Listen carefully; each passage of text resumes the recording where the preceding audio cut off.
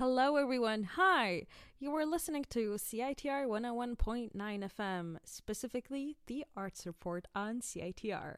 We are broadcasting from UBC's Point Grey campus on the unceded, ancestral, and traditional Musqueam territory in Vancouver.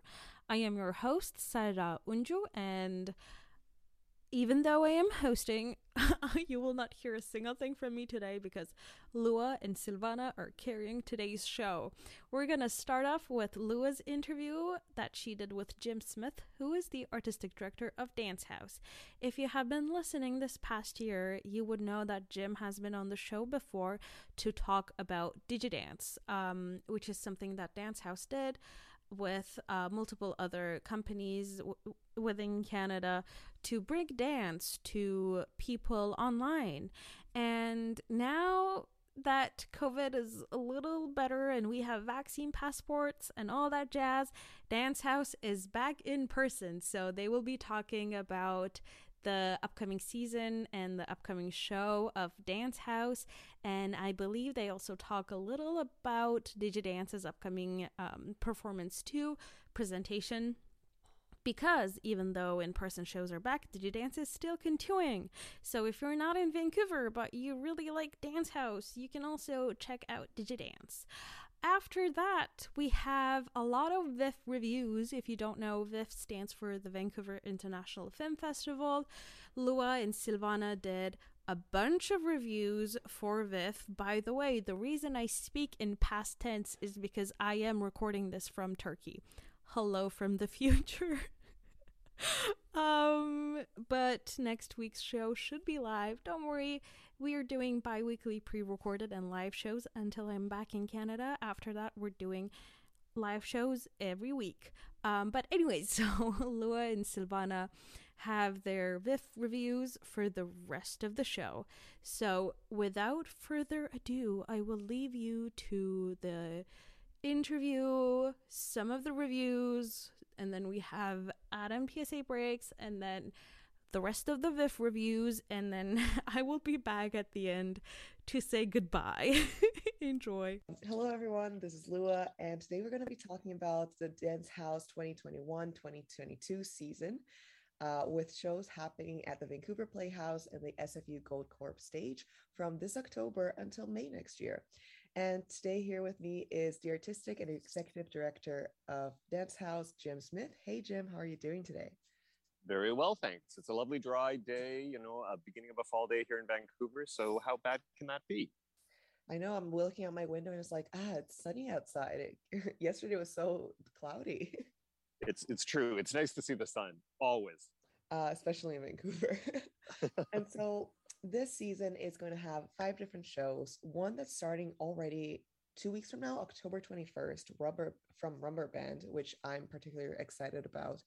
But I'd like to go into like a little preview or a little description of each of these shows, just so we can get to know what should we be expecting for this season. Sure.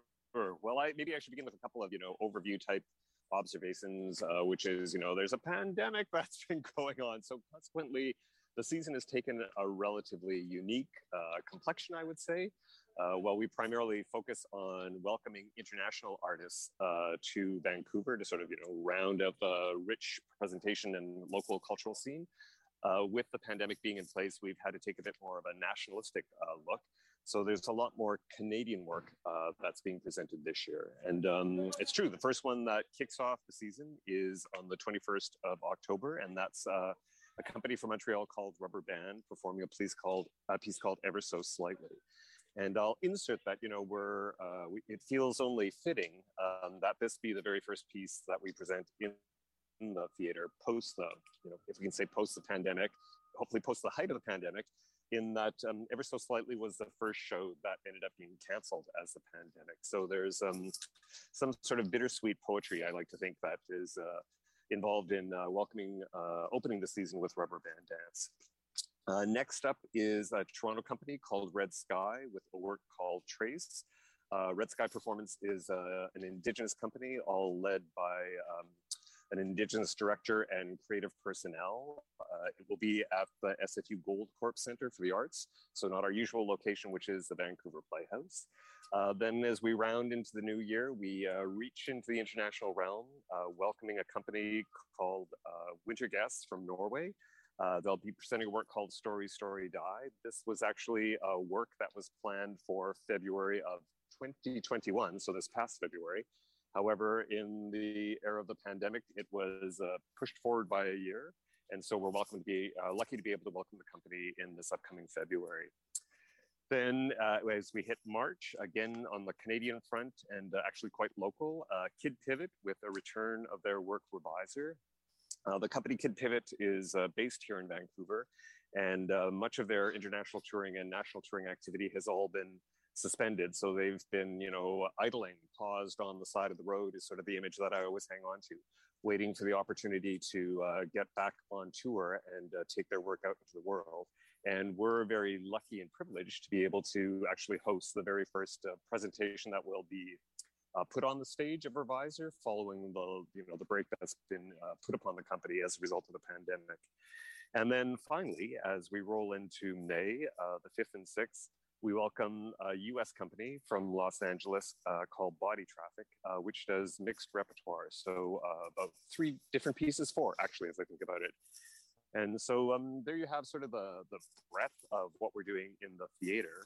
Maybe what I could also just insert is that as a result of the pandemic last year, we also began an initiative called DigiDance. And this was done in relation with 3 other national partners, Dance in Montreal, the National Arts Centre in Toronto, the National Arts Centre in Ottawa, and the Harbourfront Centre in Toronto. And the 4 of us came together and offered video captures of dance performances on demand. So that program is again running this year. The intention is for there to be 4 of those offerings. Only one of them is been announced at this point in time, and that's company Deborah Coker, company de Dança Deborah Coker, which is a Brazilian-based company, and a work of hers called Dog Without Feathers, which is actually available right now at this time. Awesome. I was about to ask if there was still any online programming happening. So, I beat you to the punch. Yeah. Yeah. No, it's interesting. I just respond a little bit. It was an interesting learning experience developing the DigiDance program, recognizing it was all with a bit of a gun to our head or a pandemic to our head, if you will. And what we recognized is that it allowed for accessibility in terms of people would be able to participate in the dance presentation, digitally, online, recognizing that you didn't have to necessarily be in Vancouver with a ticket and show up at that time. So we're very curious about continuing to explore digital environment, recognizing it will never take the place of the experience of sitting in a theater, feeling the energy shift, being part of a performance, and witnessing an experience with your own eyes.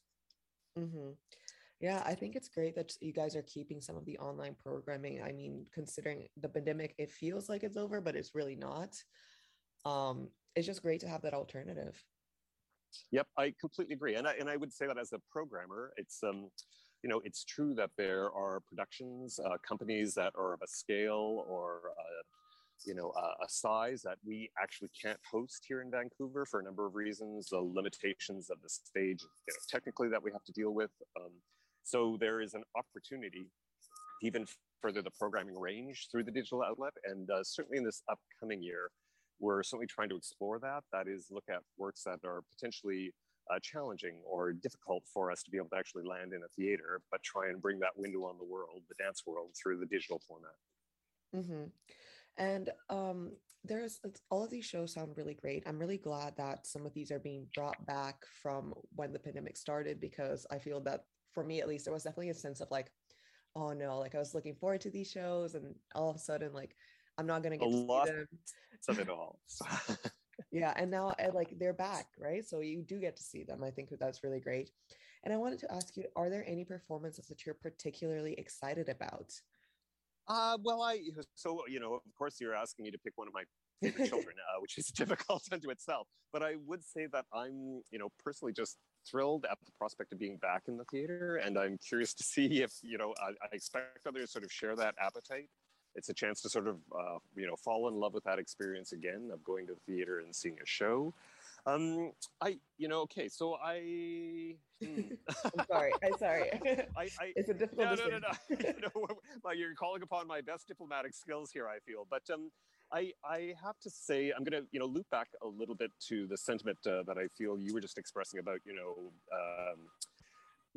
taking some delight in seeing some of the works that were canceled reoccurring or having the opportunity to be delivered on the stage. And I guess that, that would be the answer to my question, is that certainly with the case of Rubber Band Dance, which was a piece that literally, it was a week before the pandemic officially shut down Vancouver, and we needed to cancel the show in a week's time.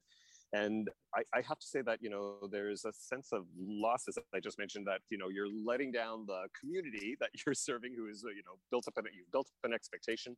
And of course, they've, bought a ticket and they think that they're going to see this work.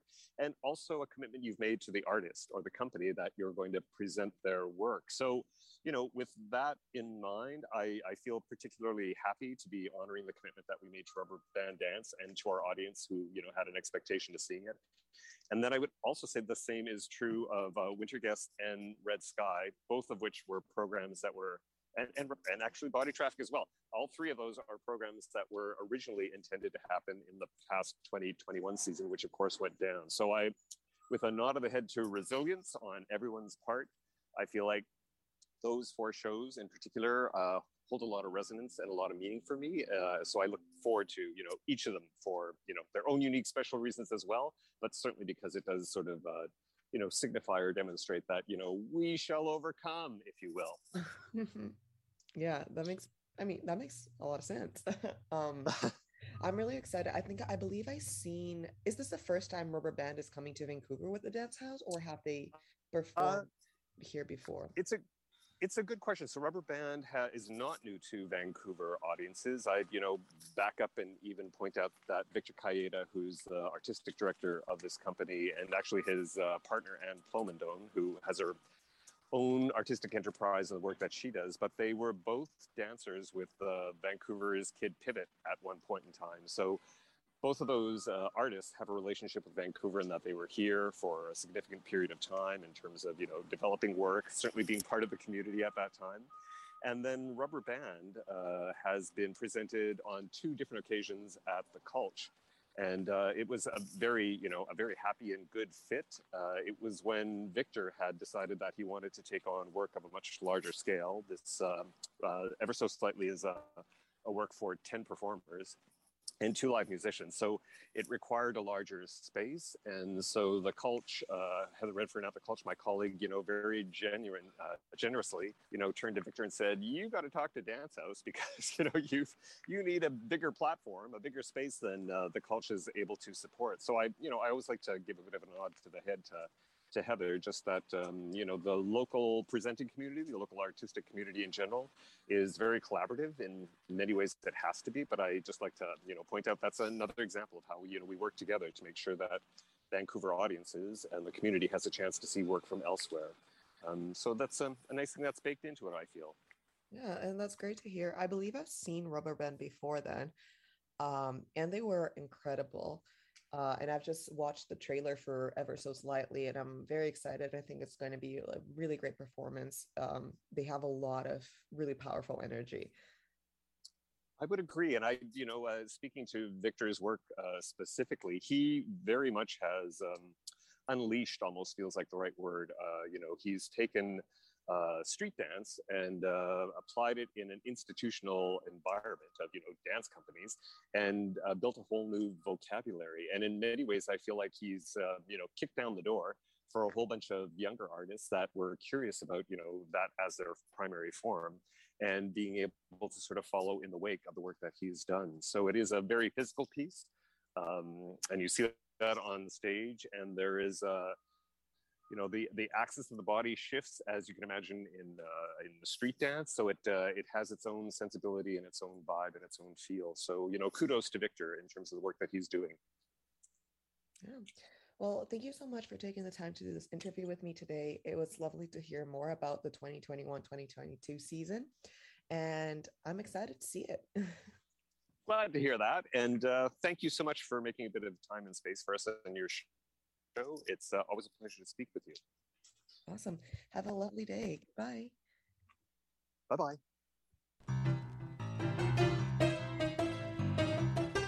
Without the help and support of our friends, we here at CITR wouldn't be able to bring you all the great music, art, cinema, and culture that you love. Thanks to the long-standing support from the Rio Theatre, we are able to keep you informed on all the great artists, films, and everything else coming to town there.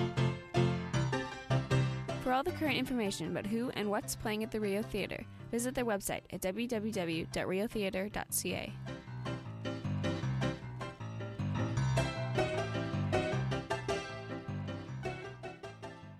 Old or New Testament? I think the New Testament.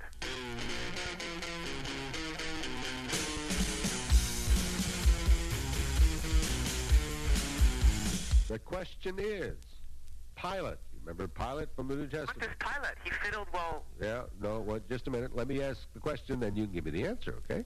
Did Pilate want Jesus to be crucified? Pontius Pilate washed his hands of it. So did he want him to be crucified?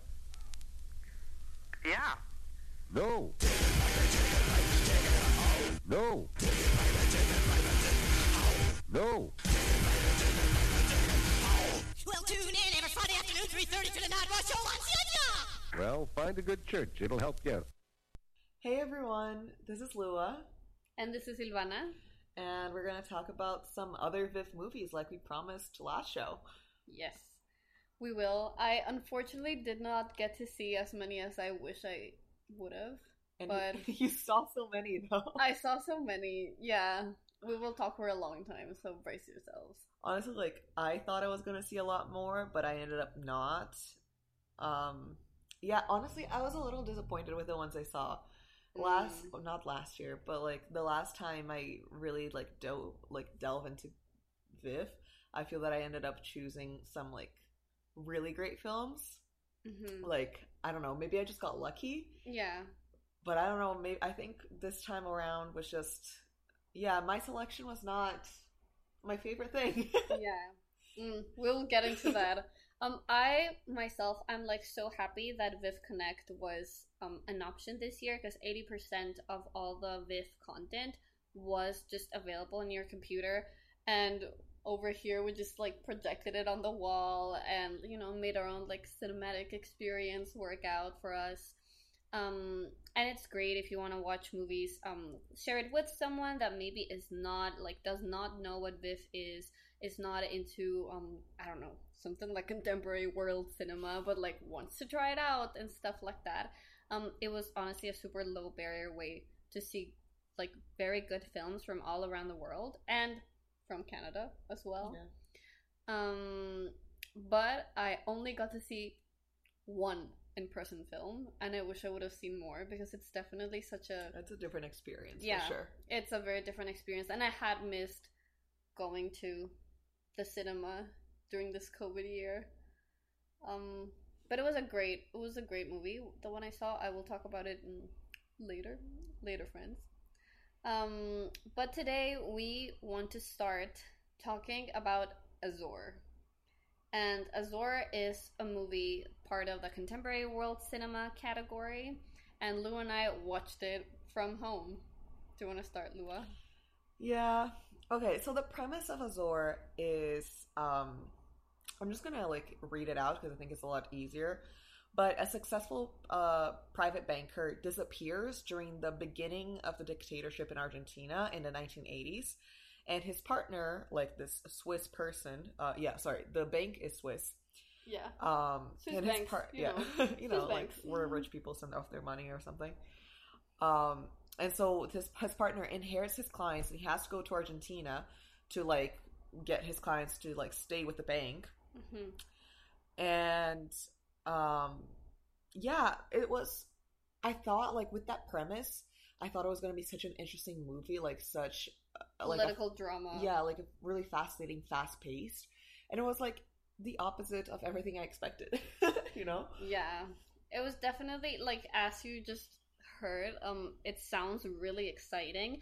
I was especially drawn to the fact that it says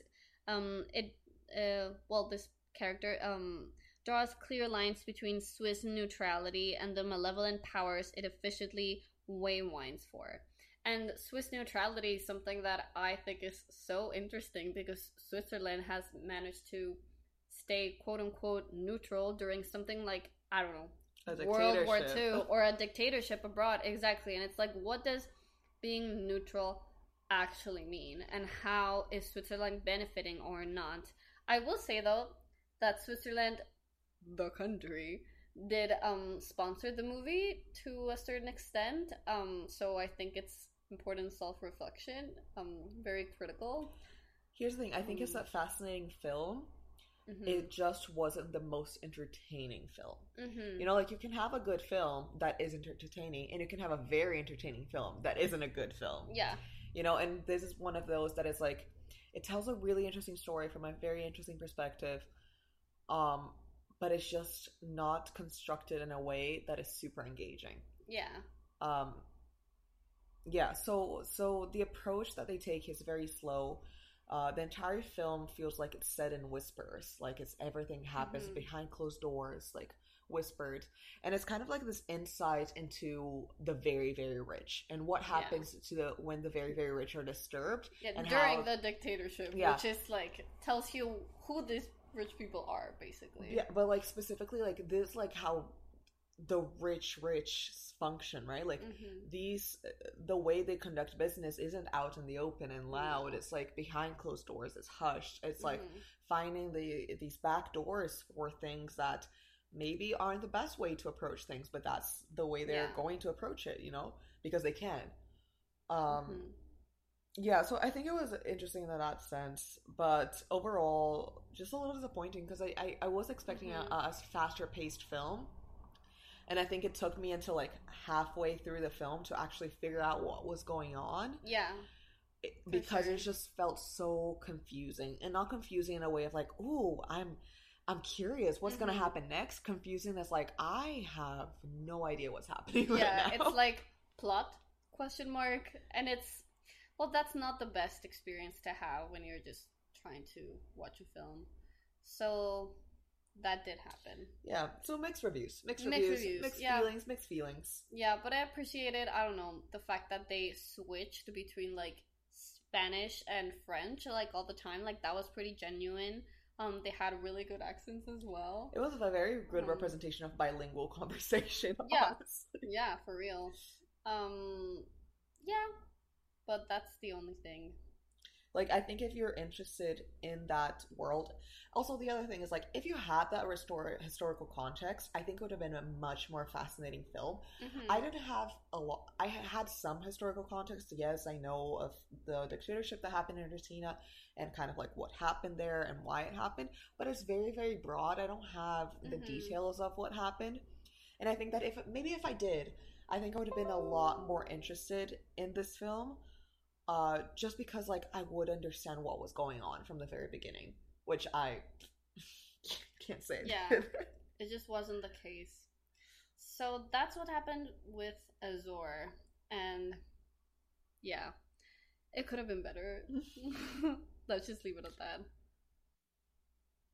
Okay, so now I think I'm gonna switch gears and talk about a movie that I watched by myself. This movie was in the category Gateway, and it's mostly made up of movies from Asia, so Asian movies from different places, different countries. And the one I'm gonna talk about is called Spaghetti Code Love. And I don't know, I thought it was a nice name. I will say spoiler, even though, I mean, I guess VIFF is over, but they did not like mention and or show spaghetti at any single point of the movie, and I was like, okay. I don't know if that's a spoiler. Yeah, I was just like, okay, spaghetti, cool. And I mean, the code love was, that part of the title was really relevant because the film was essentially a big like compilation of zooming into the lives of 13 different young people living in Japan, specifically in Tokyo. And it does raise questions about love, questions about loneliness, questions about what it means to belong and come of age in, I don't know, a digital age and an age in which like precarious jobs are out there for young people, sometimes letting them down. It's out there. It's out there for people to explore. Like, it's a very interesting conversation about just like human bonds, I feel. And so, Japanese movie, set in Tokyo, beautiful. It's just very beautiful. Very bright colors, like very pretty cinematography. I don't know. It was just aesthetic, you know. What can I say? Just Yeah, it's pretty. pretty. It's pretty. It's very nice to watch. And something very specific about the movie was that it showed the characters, and it like had voiceovers of what they were thinking. So it's not just like showing snippets here and there, but it's also them like self-reflecting about all these things. And we learn about I don't know, societal expectations for I don't know, men in society. There's this guy that's planning out his life for a school like a school, I don't know, project. And he's just thinking, oh, well, I want to be married to a woman that is 3 years younger than me, and then blah, blah, blah, blah. And when we're old, and he just realizes, oh my God, when I am this age, she's also going to be old, and that's not going to be good. And so he says, no, well, I'm gonna like marry someone that's like 20 years younger. And then realizes that you can't really marry this person at the age that he wanted to marry her, because she wouldn't have been born. And just stuff that it's like, what? These are the ideas, and these are the expectations that people are like just Why is he so obsessed? internalizing? Like, why is he so obsessed with my like? I don't know. And that was the storyline of this specific character. Kind of fucked up, but sure. Yeah. Ooh, in there. But yeah. For instance, that was a really small one. There were other storylines in which more than one of the characters interacted and overlapped in different moments. For instance, there's this couple, and they look very picture perfect. But the guy is really not sincere in their relationship. He actually doesn't really like her that much. He just thinks she's pretty. And she, on her part, like on the low, is actually an escort. And this guy in this relationship also has an ex who is a musician and just like sings in the street with like a very old guitar. And I don't know. There's just this like weird, it's not a love triangle, but it's just like the interaction between the three, a weird dynamic where like each one of them is lonely in their own way, and each one of them ponder on what love and what attachment is. And we eventually like think about this throughout the film and realize that love is something else. It is not attachment, and there are healthier ways of love. And I don't know, something else that I thought was super deep about the movie, and it was just like it was just a motif that came up more than once in the lives of different characters, was this saying. I hope I can remember it right now. But it was basically, if a tree falls in the middle of a forest and there's nobody else like around to hear, is it really make a sound? Yeah. And so, like, scientifically, sound is a wave. So if nobody perceives it, it's not really a sound. It's just a wave. And so it talks about the insignificance that some people feel about existing. Yeah. That's always cheery. Yeah, that part was like really pretty deep. I mean, I think it explores a lot of the like sensations of loneliness and finding yourself through your experience in your 20s, right? Like, yeah, trying to find your place, trying to find your community, trying to find where you fit into society. Yeah, not all of them were in their 20s. There were some that were like the early 30s. Some of them were a little bit younger, like say high school. But it was definitely a very a very interesting motif that just kept popping up. There was this other guy that was an Uber delivery person, and Actually Uber or just like like Uber Eats. Nice. And he was just like, oh, I'm going to deliver all this stuff, and after this is done, he's gonna forget about her. And this her isn't really a loved one. It's kind of like an idol that he likes. I don't know, like, I'm not really familiar in like what she could be, but she's some sort of famous person that he's obsessed with. Fascinating. And he's just like, I need to get over her. And it's just like, what? There's a lot to unpack there. There's a lot to unpack there. Yeah, I was just like, why? Wow, okay. Do you think that given that this movie follows like 13 different people, like it gives the appropriate time for you to kind of like explore each person, or is it kind of like an overview of different situations? I feel like it's more of an overview. There were some characters that were explored more deeply than others. Say the one that was doing the school assignment was just doing that and that's it, basically. And then in the end he's just like, oh, you know what, my plan is to not have a plan, and then just grabs a skateboard and like goes down the street, and that's his plot, basically. Interesting. But other people, like, it does go like a lot deeper into what are your expectations, what is love, what is attachment. There's this lady that has a very she has a service job that she really hates. But she's like, it's fine because when I come home, I can cook for my loved one and blah, blah, blah. But what we don't realize until later in the film is that she is actually like her lover, and he actually has a family with a kid and with a wife. And this apartment where they were living and quote unquote being so happy together, like, is just an extramarital affair. And it's kind of like, is that really what you're looking for? Is that love, or is that really attachment? Man, this film sounds like a slice of life, plural. You know, like, yeah, it really was. You're getting like a little bit of everyone and just be like, oh, okay, like experience a little bit of this. Yeah. It sounds really interesting. Yeah, it really draws you in, especially since you need to pay attention. You know, like, be like, who are the characters? Who are we following? What is happening? And of course, read the subtitles. But I think it was a really good movie. Definitely makes you ponder, like, in the middle of the movie. But in the end, you just kind of, like... It's kind of like a call to... I don't want to say call to action to sound, like, too political, but more like really reflect on what are your bonds? What is... how does your belonging look like? And how does it work in this age of, I don't know, Twitter? In this age of Uber Eats jobs, etc. And yeah, I thought it was really good. If someone has the chance to see it, Spaghetti Code Love, directed by Takeshi Maruyama. Very good.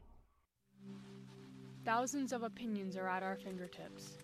But are all opinions informed? Does your information have a source? Is your social feed based on fact? Only facts can uncover the truth.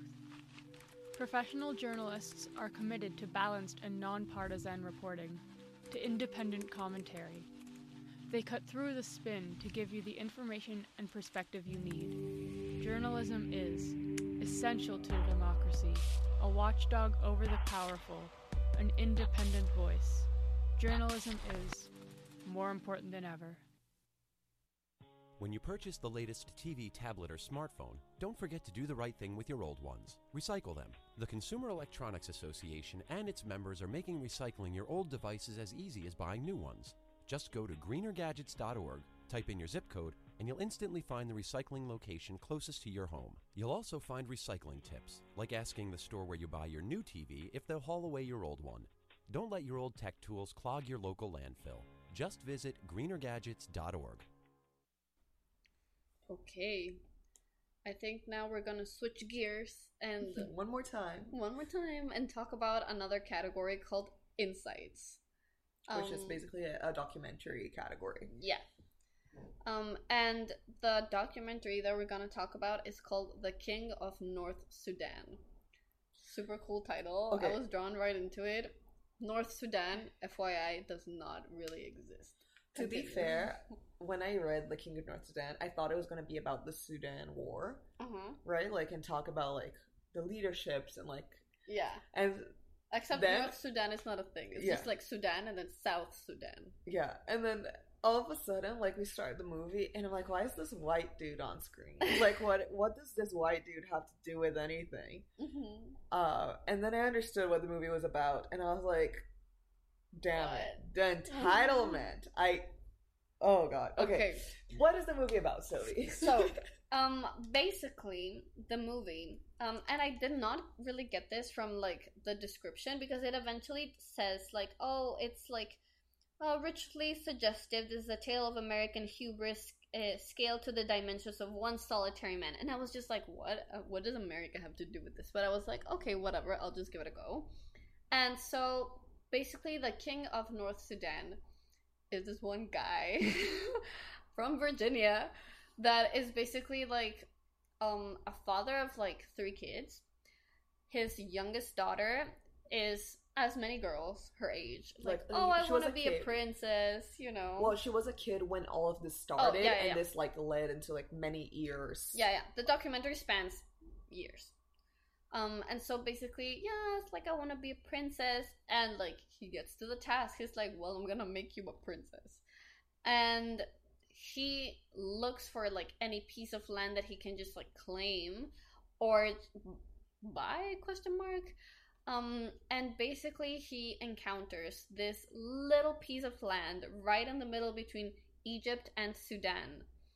And there is an interesting territorial conflict between Sudan and Egypt, in which Egypt recognizes one border and Sudan recognizes a different border. And there are 2 areas that overlap with each other. One of the areas is actually quite big, and it has a lot of natural resources, but none of the 2 countries will just, like, grab it on and be like, this is mine, because then that would recognize the other's border, and none of the 2 want to do that. And so the other piece of land, which is, like, say, if Sudan takes the north part, then Sudan, like, technically would have the south part. Egypt takes the north part, and Sudan would and then, like, vice versa. The part that this guy encounters is the, like, non-lucrative one. It's basically just desert. It's, like, not too big. It's landlocked. Whatever. But he just literally sees it and grabs it. So he basically sees this plot of land that is being disputed by 2 nations. He's like, well, no one has claimed it. Takes a plane from Virginia nowhere, brings a flag and claims it as if he's stepping on the moon. Like, he literally, like, just puts the flag down, like, does a pose, and I'm like, I'm the king of North Sudan. And I'm just like, what? Question what? mark. What? Like, what? Why? But the thing is, like, it's fascinating. Like, you can't pull away from it because it's for like, all why? his entitlement and lack of understanding of politics and why this is, like, a bad thing to do. And privilege. And yeah, absolute privilege. Like, it's just fascinating to go into this man's world and his chase to make this a viable nation of sorts. Right? So, like, the thing is, like, if it had stopped there, like, he claimed the land and then his daughter's technically a princess, okay, fine, there would have been a movie, but it wouldn't have been that interesting of a movie. The thing is, like, he took it far. He took it really far. He applied for funding. He looked for funding in different places, like, got a lot of it going on, and you really follow his multiple years of ventures of, like, trying to make this an actual successful nation. Again, objectively a bad idea from the very start. But fascinating story. Yeah. So at the beginning, when he just, like, did the really spontaneous thing of claiming this is the kingdom of North Sudan and he's the king, Disney even offered, like, some sort of deal. But then people, I mean, they obviously objected and they were like, why are you literally, like, why is Disney, like, financing the history of colonialism and basically, like, interventionism, American interventionism? And of course they backed down, nothing really happened, but he is just so persistent, and I feel like there's a difference between like, you know, perseverance, like actually like, you know, trying, working hard, doing this, and just being stubborn. Yeah. Like being stubborn is very different. And in this little like come and go, he says, "Oh, but like I can still do something with this country," because he was like, if we don't have a government, then it can be a country like ran by corporations. He's like, we just need investors, we just need this, we just need that, and like no government needed, lol. And it's like, bruh. Of course everybody that he sees is just basically like, well, what happens if Egypt does this, what happens if Sudan does this, what happens if the UN like comes in, like what are the laws that are gonna apply? Like there's are just so many questions, but this man is just on it. He's just blown back doesn't down. Actually have good answers for any of this. He's just like really just like puffing his chest and being like, well, you know, and going for it. Yeah. Again, white male entitlement. I can't even begin to fathom where it comes from. Yeah, I can't. Yep. But it's just, you can't get away from it. Like, you want to watch his story, not because you sympathize with him necessarily or sympathize with his story, but because it's kind of like, why would this, like, how does this even happen, right? Like, exactly. At the end of the day, he just saw this piece of land in the middle of Africa and was like, you know what, I'm gonna sell it. It's not his in the first place to sell. Like, no, like there is no reason why he would be doing this. And by the end, like, so many years have passed. His like kids have grown up. His wife took a bunch of the both financial and like time burdens of like raising a family, while he was just like trying to catch some investors in Thailand, or like I don't know, going for lunch in China or something like that, trying to sell this idea to investors. And by the end, the girl is literally like, oh, I'm just over it. I don't want to be like, I'm over the princess thing. And it just tells you how, like, wow, it was that sporadic. And is that a really, like, is this kind of like a parallel of the American dream? Is this like manifest destiny, like at its finest? Just seeing land and taking it.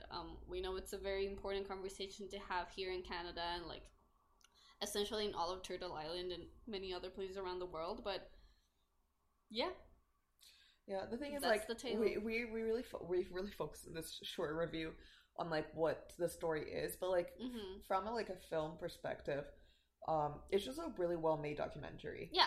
It tries its best to be unbiased. Like, it does show kind of just like this dude's life without necessarily pointing to like, this is bad, this is good, this is a good idea, this is a bad idea. There's no like real judgment throughout the movie. It's kind of just like, this is what happened. And this is what we make of it. This is what we're saying here in the radio. It's just what we made of it. Yeah, and like they did show this perspective of like people being like, hey, this is like a bad idea. And how it affected his family, which I think is like the most relevant part for me in the documentary, is like this man like was just so focused in his own idea of what he should accomplish that he forgot that he had an entire family that was basically neglected for years. Yeah. And his wife basically became a single mom because he wasn't there. I will also say that this film also has a lot of twists and turns. Every time that I'm like, this man is done, something else happens that I'm like, how does he pull this? Incredible in a terrible way, but incredible because I literally cannot believe it, you know? Yeah. But I don't know. I think it was a great watch. It was a great watch. It was definitely a great watch. It was directed by Danny Abel, and it's a USA, China, Egypt, Thailand documentary film. So it was a fun watch if you want to definitely just learn about the story. I feel like it's so niche, but also think about what it means, like what it means to make a country, like what a nation entails, and just like think back to all the systems that we take for granted in a what we call country, real country, and all the checks and balances and just a lot that like makes a system work. And you can't just be like, just invest in my desert, please. Thanks. Saying my in like quotation marks, of course. But yeah. Fascinating though. Bueno. And now, returning to the vibe of contemporary world cinema, I will talk about a film that I watched last night, less than 24 hours ago. And it was my last VIFF film of this 40s. VIFF. But not the last one we will be talking about today. Oh no, not the last one. I want to finish with the one that I watched in person, so stay tuned. And so this movie is an Argentinian movie called The Siamese Bond. So in Spanish it's called Las Siamesas, like, you know, Siamese cats. And like these are not twins, like essentially what it's like, what the people that the movie follows is a mother and a daughter. And the film, honestly, I feel like it's most telling in the dialogue and really what, like, where the movie is set is mostly a buzz.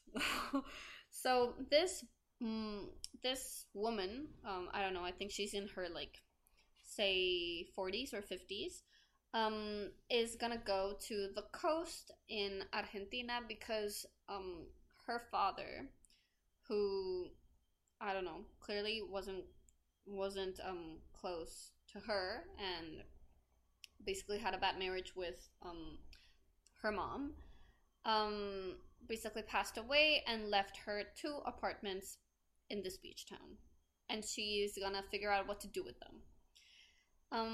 But the film just follows, like, captures the interactions between this mother and her daughter, and we see how it's a relationship of, yes, love, but also abuse, and also a lot of unsolved trauma and a lot of unsolved issues in general. So the mom is just she's very anxious. She's just very scared of a lot of things. She keeps thinking that she's gonna get robbed. So when they're leaving the house, she's like, oh, we gotta close all the doors. We gotta do this, do that, to not get robbed. For the house, to protect the house. And then once they're in the bus, she's like, we have to do all this, like, to not get robbed. And then when they stop, she's like, we gotta do this to not get robbed. Like, stuff like that, and that just keeps popping up.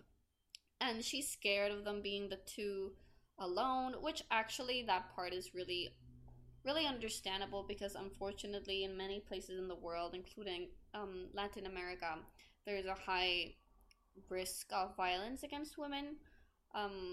And being the 2 of them by themselves, especially with the mother being very frail in terms of health, and just also being super picky,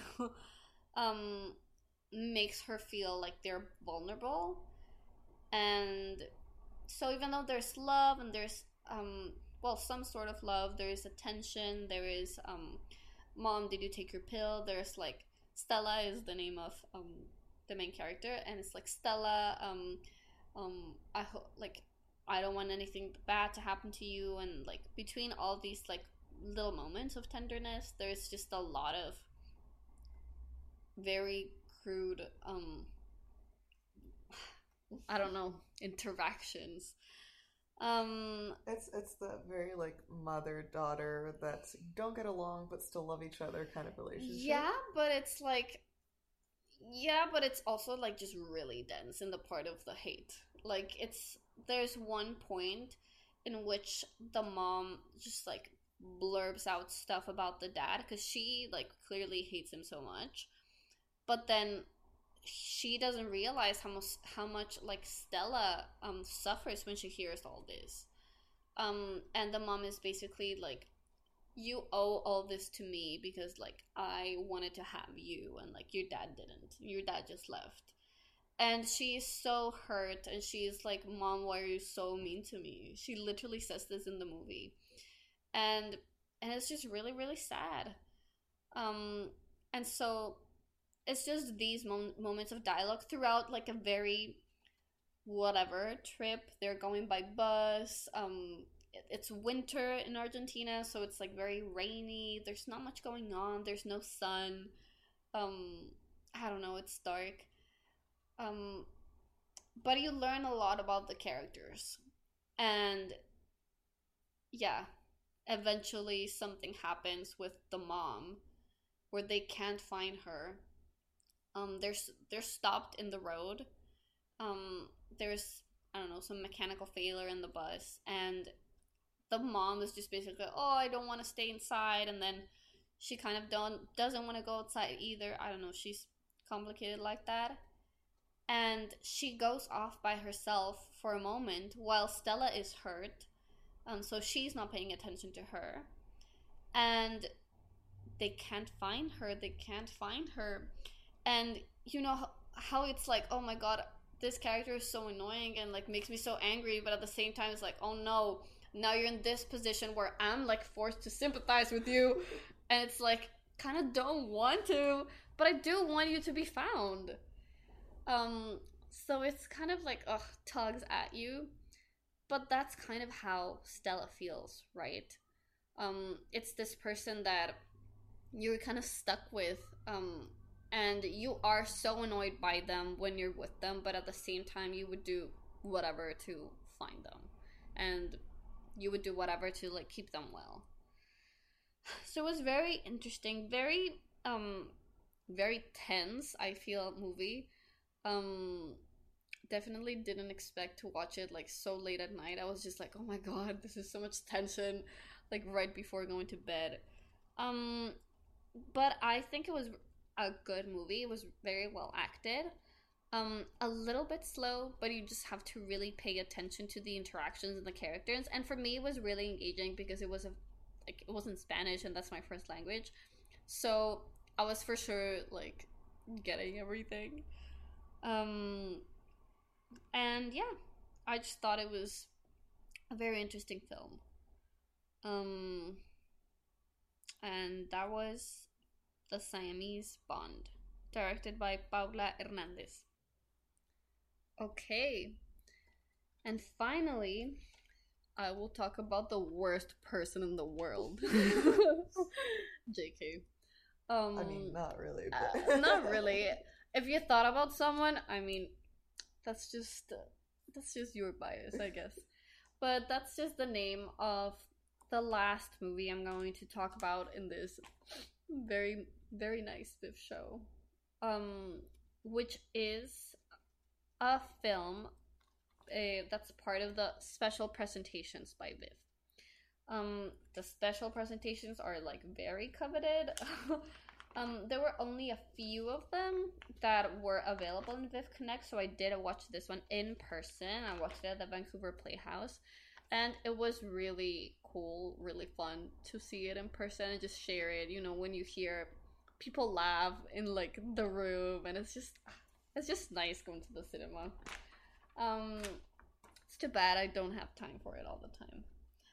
But it was a very nice experience. I also really wanted to watch another special presentations movie called Memoria. But oh my god, it was sold out so quickly. So I did not even get a chance to go. And I was really, really excited to watch that. I couldn't, but it's okay.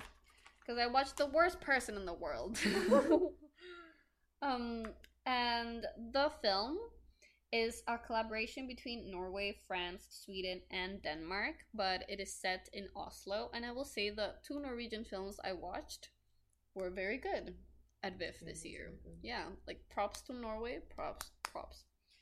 And this film about the worst person in the world is basically following Julia, which is this I don't know, I think 28, 29-year-old women that lives in Oslo.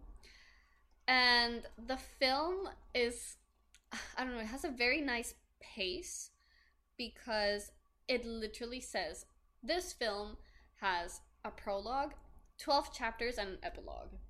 And you're just basically like, oh, okay, is this a book? And so in the very beginning, it introduces Julia. Julia's like kind of an indecisive person. She's a really good student. She's studying medicine.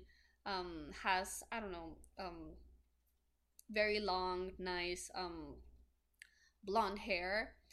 And she's a good student, but she kind of doesn't really like medicine. She doesn't enjoy it. And so she tells her mom, oh, I think I'm gonna switch to psychology. And her mom is like, you know what? You do it, Julia. Do what makes you happy. And so she like transforms herself. She like cuts her hair, like paints it red, and it's like psych major now. And then she's like, no, I'm not interested in that anymore. And tells her mom like, no, I think I'm into photography. And her mom is basically like, well, I hope you're serious about this. And so she changes her hair again. Like now it's brown. And it's basically, you know, like you can tell that she's like a really indecisive person, but at the same time a lot of people are in their 20s. Eventually through exploring photography, she meets this cartoonist, and he is like, I don't know, like 15 years older than her. Okay, that's not too bad. It's not too bad, no, but like definitely they're in different stages of life. Yeah. And after their first encounter, they kind of do say that to each other. It's like, he's like, oh, like, you know, you're so young, you're basically just figuring yourself out, blah, blah, like, I'm in my 40s, like, there's all this, blah, blah. But they still like each other, so they continue, and then they move in together and all this. But Julia's just kind of, like, out and about. She's still a little confused about life, not just in, like, what she wants to do for a living, but just in general. There's just a lot of expectations that fall into her when she's, like, dating someone that's 40. Has, like, friends that have all kids already, and, like, there's all these expectations, and Julia's just kind of like, like, I kind of don't want that. I kind of don't want kids. And there's just a lot of exploring Julia throughout, not just like her relationships, but just being out and about in Oslo, meeting people, doing stuff that are a little bit like, I don't know. She likes stirring the pot, I will say, with certain things. Like, there's this scene in which she crashes a wedding. And she's just like chilling, meets this other guy, and they don't cheat, but they basically spend the whole night together, like saying that they're not gonna cheat with each other and doing just weird things and being like, oh, well, smelling your sweat isn't cheating. Something like What? that. Okay, yeah, sorry. Watching each other pee isn't cheating. Stuff I mean, like I that, which is so guess. weird. I mean, technically, I guess, but there's mark? like emotional cheating is a thing, you know? Like, Exactly. So it's like, I feel like the title of the worst person in the world, it's more like when you're in your 20s or early 30s and you make mistakes and you feel like the worst person in the world, and you kind of are the worst person in the world. Like, why would you be like fooling around with some sort of dude that you like met crashing a wedding party, for instance? Like, that kind of makes you the worst person in the world. But at the same time, like, there's so many things about life that aren't, like, you haven't figured out, and there are so many things that are falling on, like, on you at the same time, that Julia's just trying to figure it out. She's literally trying to figure it out. And so throughout, like, the other chapters, she writes this one, like, opinion article that's, like, very feminist, and I don't know, it goes around the internet, and people are like, oh, like, you should write, blah, blah, blah.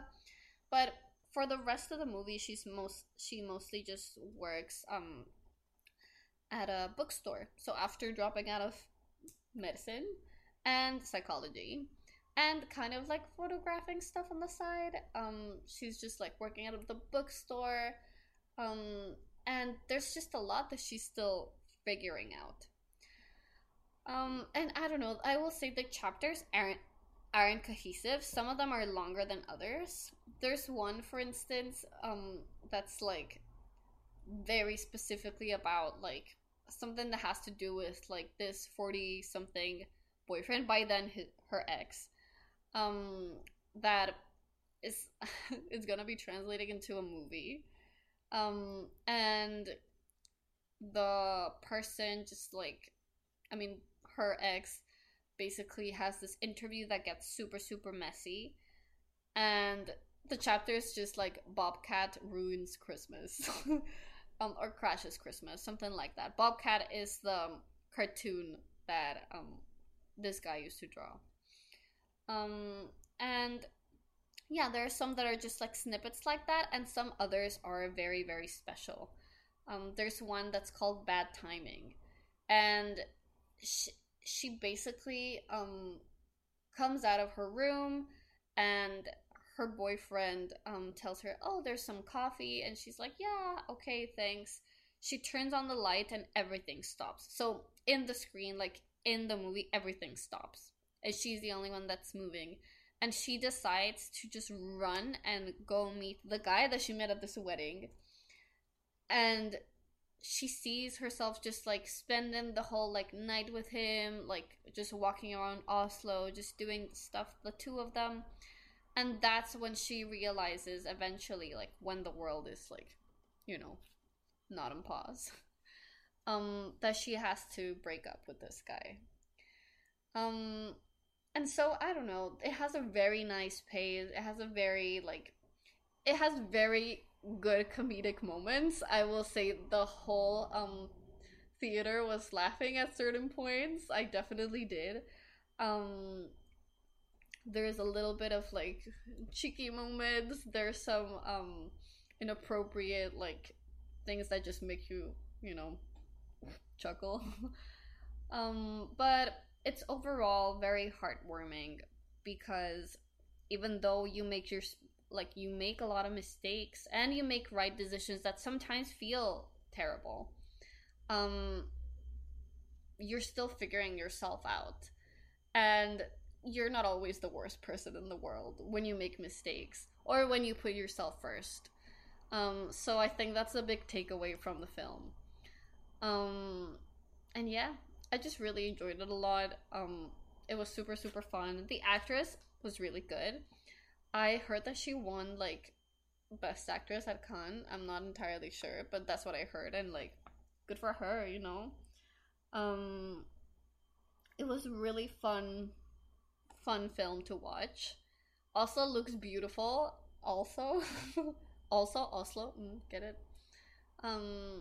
Yeah, I enjoyed it a lot, and I'm really glad that I was able to watch it in person for special presentations.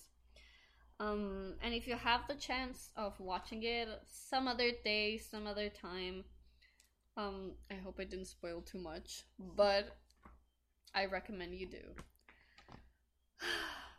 I don't know.